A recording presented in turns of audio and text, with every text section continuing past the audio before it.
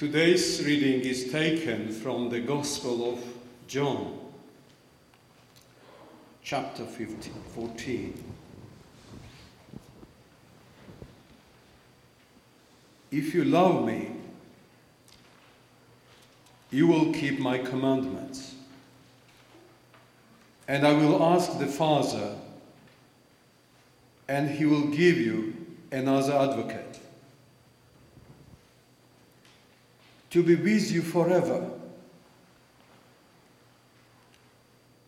This is the Spirit of truth, whom the world cannot receive,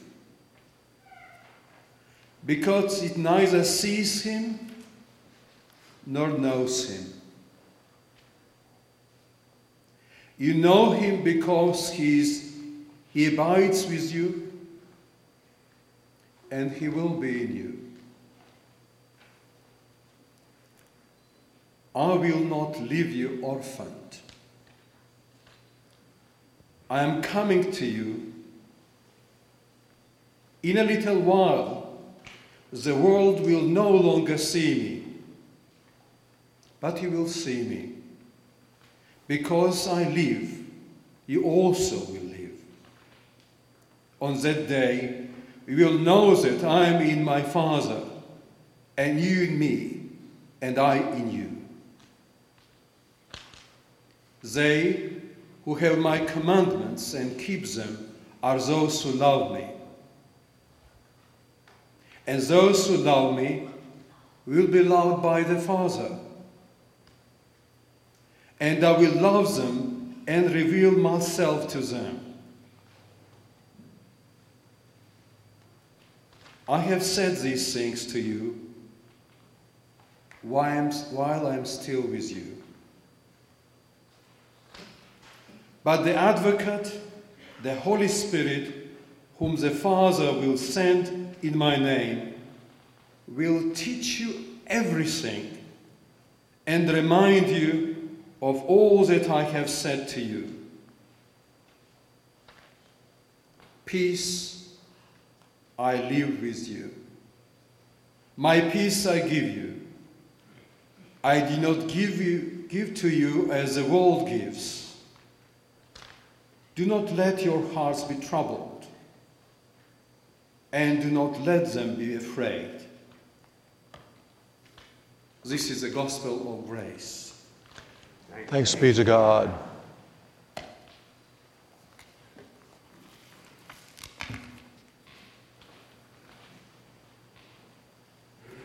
May I speak in the name of the Father, and the Son, and Holy Spirit. Amen.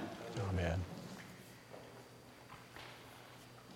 Wherever I travel, dear friends, I bring confusion. When I say I'm a Baptist bishop from Georgia,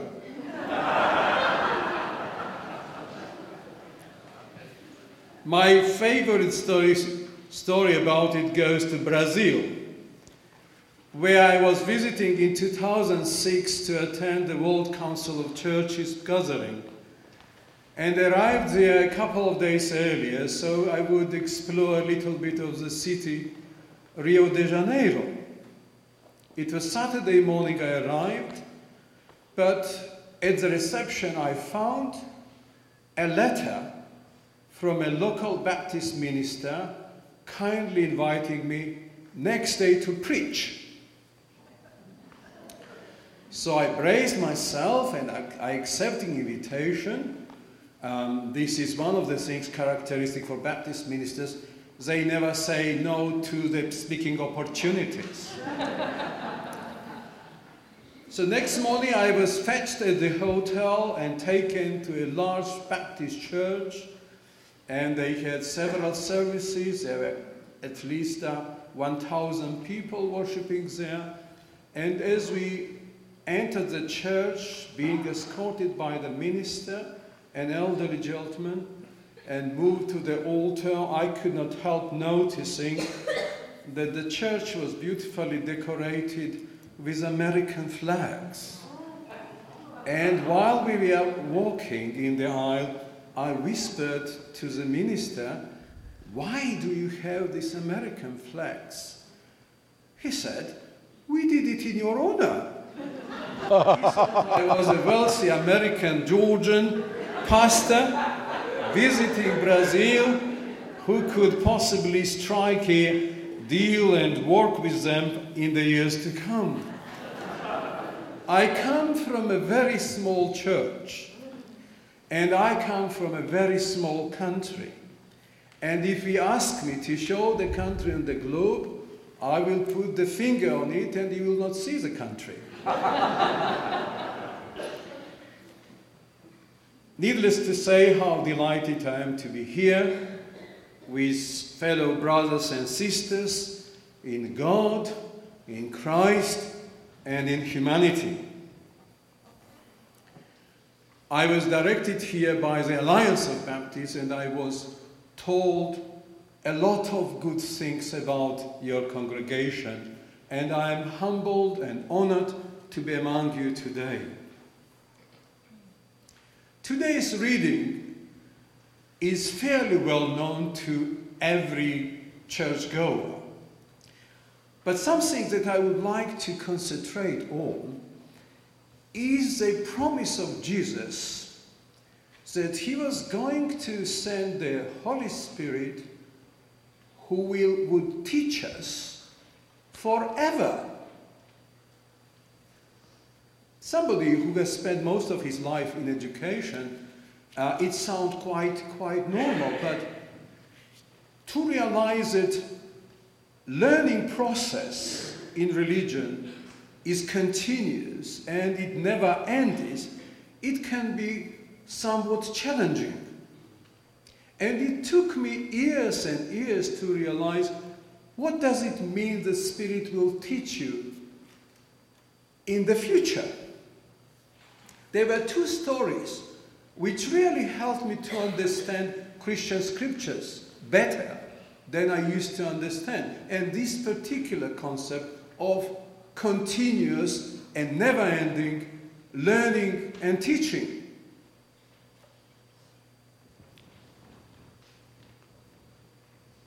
Being a student of Islamic studies, I come across of a last sermon of Prophet Muhammad. And he says, I don't know how long I'm going to live, but I'm giving you my last sermon. And please, please, please, it is called Sermon on Mount Arafat.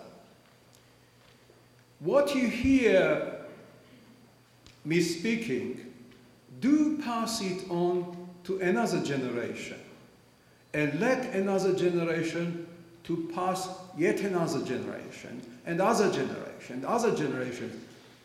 And those who will hear last will understand me better than those who are sitting with me today. That is rather extraordinary.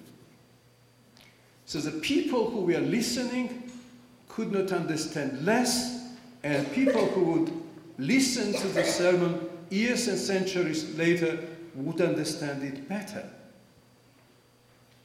Another story comes from the Jewish tradition, which has to do with Jewish Midrash. In the 2nd century AD, there was a great Jewish scholar, Rabbi Akiba, who was killed later on by Romans and was seen as a martyr of Judaism. And he was a fascinating Bible interpreter. He would use most creative ways to interpret the Bible in his generation. And the Midrash says that word about his wisdom reached the heaven.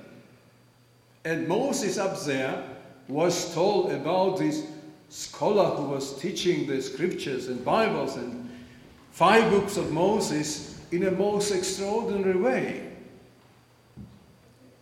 Moses could not resist temptation and came down, sat in the class of Rabbi Akiba and started listening how he was interpreting the scriptures.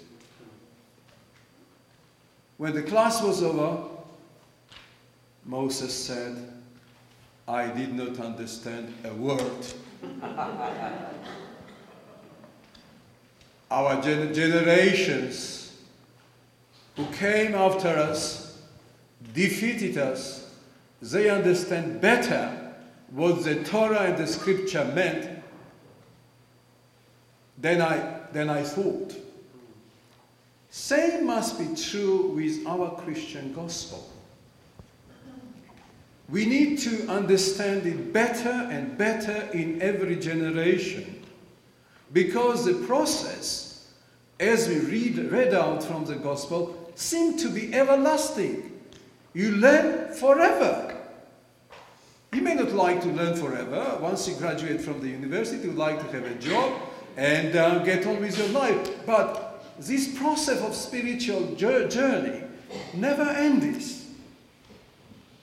I was raised in a fairly conservative church. And for us, in the Soviet Union, it was impossible to think otherwise. We had never been challenged with different ideas. We had never had access to the scientific and scholarly learning of the Bible, and this is what we had. But we had to learn hard new lessons, new ways of interpreting scriptures in our own age and time. I was made bishop when I was 29 years old, and I think it was too early. I was too young, but the country and people saw that they wanted to have a new bishop, new blood into the veins of the church.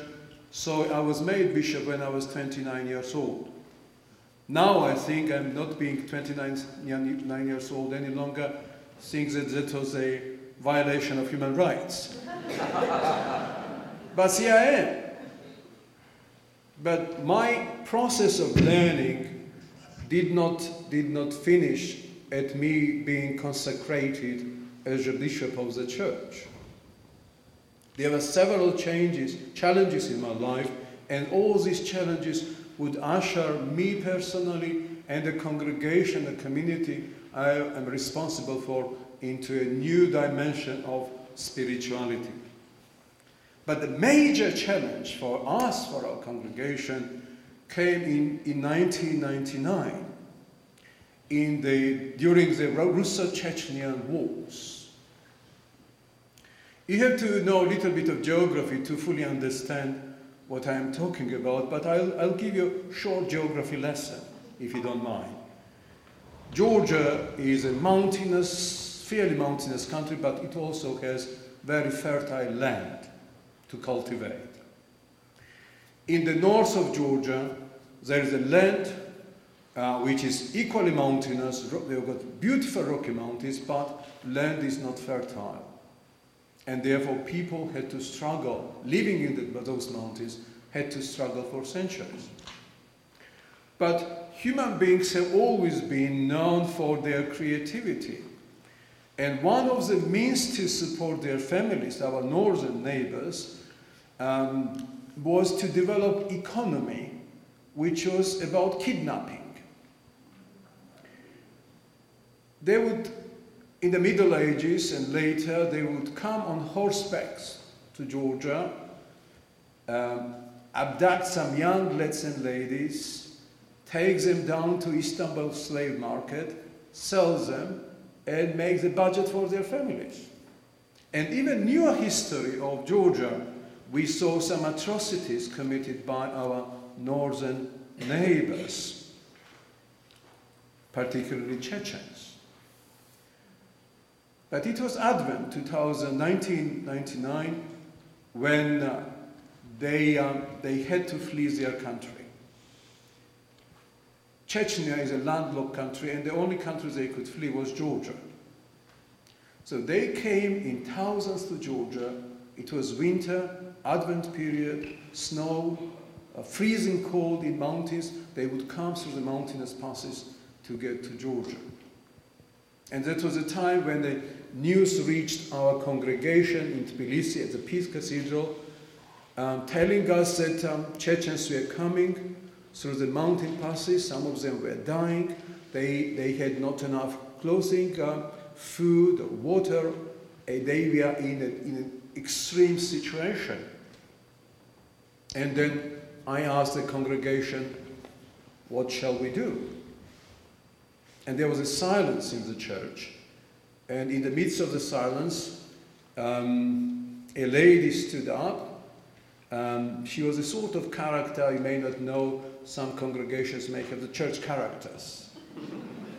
So she raised his hand and said, "The bishop, I've got an idea. We should cancel Christmas. And what we have for Christmas, we can give to the refugees. Easy." Obviously, we could not cancel Christmas. It was too late. But something we decided, why don't we go for once out of generosity of Christian heart, give something to the refugees. We went there to the Pankisi Gorge, as it is called, where the refugees stayed, delivered some goods, blankets and other things. And for the first time, we found out that these our traditional enemies, who had been Muslims, were like us. They could cry and they could laugh, and they were eager to tell all their stories of their suffering during the war. And suddenly we realized that we were falling in love with these people, with our enemies. We had a lengthy conversation, but when we were leaving the camp, we said, out of sheer politeness, something we usually do or say, if there is anything we can do, never hesitate to ask. And they produced 10 pages long shopping list. So I come home having this list and dreading to go to the church accountant. I know what the answer will be, because we have no money. And then, having assured that we had no money, I do my first fundraising effort on internet. And I write a letter to all friends, partners, colleagues around the globe, saying that I need $500 to finish the shopping, to provide the blankets and medicine and food, not for my congregation, not for my people, but for my enemies of our nation. So next morning, I go to my office, open email account, and see pledge for $15,000. And next week I go and I see more and more and more, and within 2 months we had $250,000. We wanted to help, to be honest, but not that much.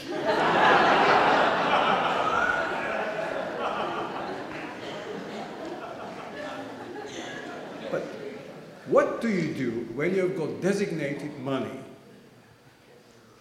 for a particular project?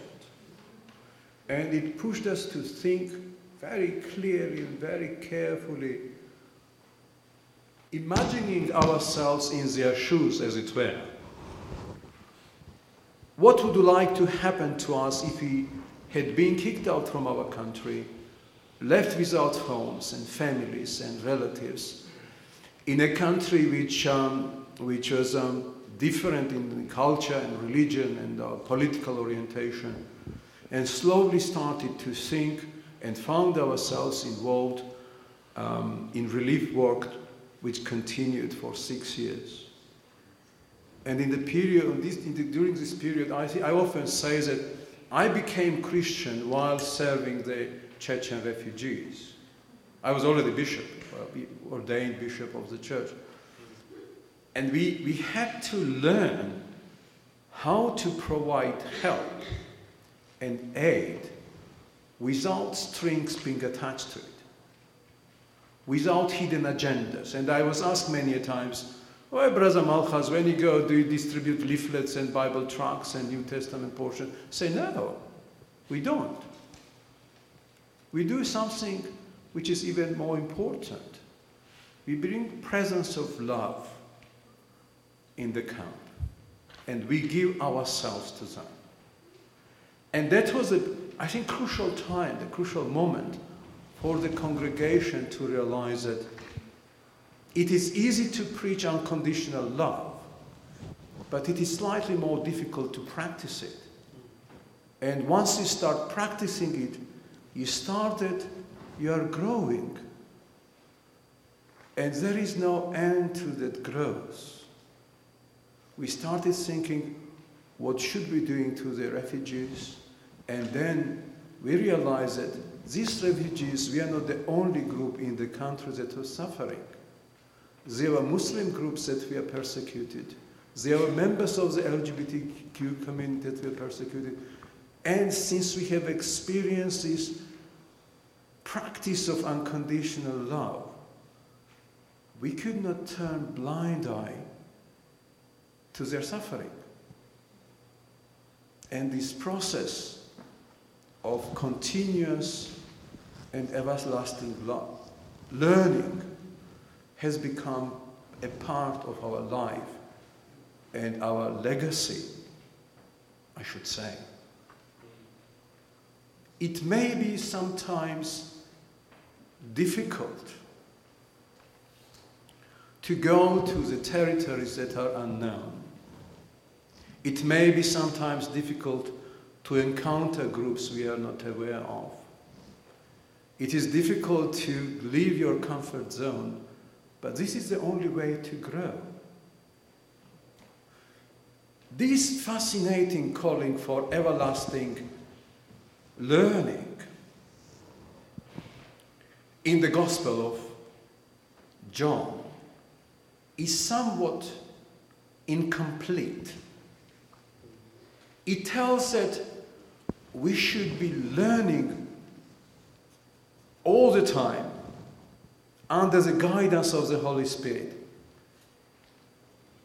But it implicitly means, it is not there, but it means that we should unlearn certain things. And I think for the decent and proper learning, unlearning is essential. We in Georgia had to unlearn hating Muslims, hating members of the LGBT community. We had to unlearn hating and fearing diversity.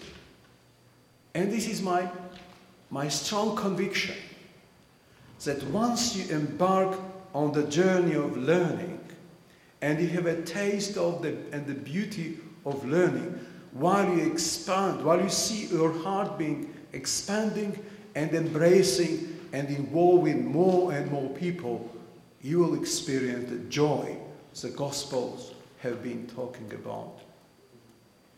Some time ago, Dalai Lama was saying that the world does not need successful people any longer.